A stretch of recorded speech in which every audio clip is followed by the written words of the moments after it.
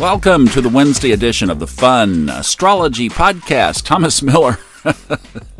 If you knew that I was not having fun just before this, I had a little mishap in the van and spilled a bunch of water like all over everywhere, which, one spill in the van covers everything. I baptized Lord Jupiter. Sure didn't intend to, but it got the got the leg started off wrong here.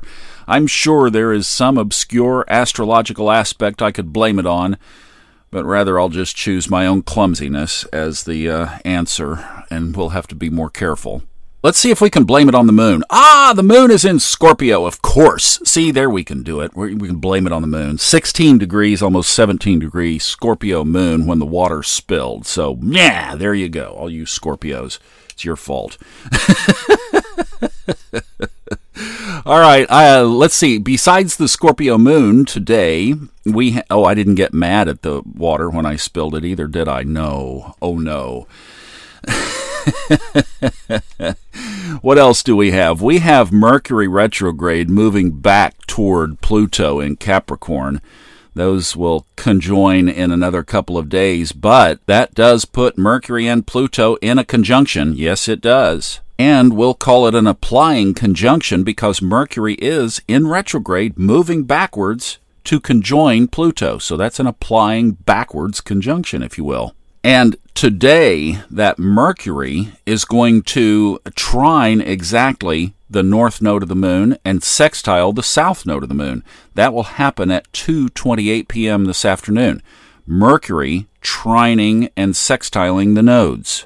For some reason, and this is just me, this is not you, but, we really kind of have two sides to Mercury. We have to talk about the communication piece, and we also talk about learning, knowledge, the intellect, our knowing self. For some reason, and this is just me, that second part, that knowing self piece of Mercury, is more prominent as I'm looking at the chart. So maybe as Mercury is in this aspect with the nodes of the moon, we might think about what could come into our knowledge, even perhaps through some outside communication, about some little aspect or area of our karmic past or in some directional future that we are to be moving in. Maybe you'll get a little synchronistic signpost today. In fact, what you could do with the day is, remember when you were driving on a trip with your parents back in the 1950s? You saw those signs that, there's a name for them, and I forget what it is, where the sign keeps building up for miles away. Boy, those places used to rent a bunch of land from farmers, I guess.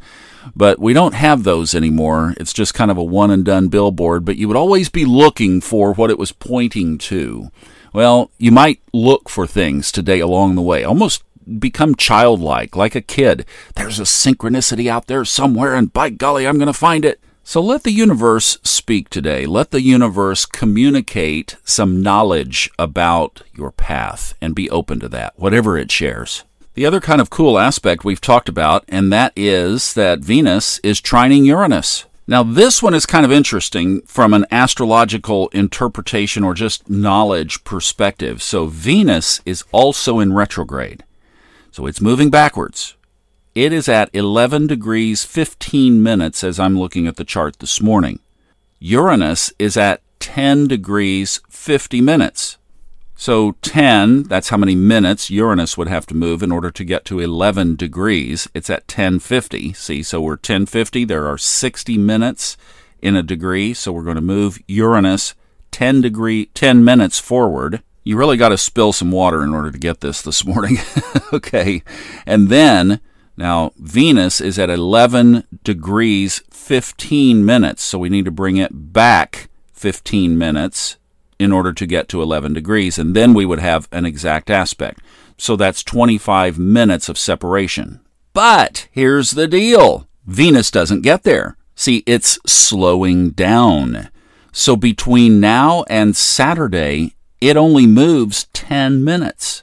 So it stations direct at 11 degrees 5 minutes. It doesn't ever get there. So it will not exactly trine Uranus this time. However, by orb, it is very, very close, and it is slowing down. So we have a really unique dynamic in the chart right now around Venus. So if you have Venusian characteristics in your chart, where is Venus?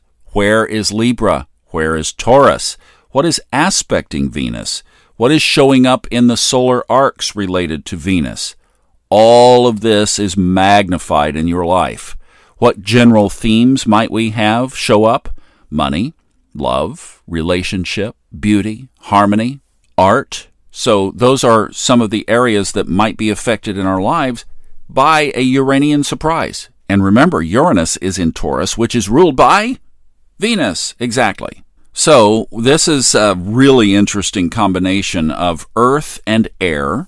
Almost a struggle between earth and air because Uranus does not like being in that earthy Taurian energy. And, this is interesting. Hadn't thought about this. What has the market been doing over the past week or so? Going down, down, down. But taking a look at the futures really quickly this morning looks like it might be a bounce, bounce, bounce. So Venus is stationing. All of these Venusian areas in our life are going to amplify. And watch around the corner for a nice Uranian surprise. It could be there waiting for us. All right, we'll wrap there. Want to keep them short here for the rest of the week because I've taken some of your time already this week. Hope you have a great hump day. I'll see you back tomorrow, and we will do it again. If you are around any water today, make sure it has a sealed lid on it. See you tomorrow.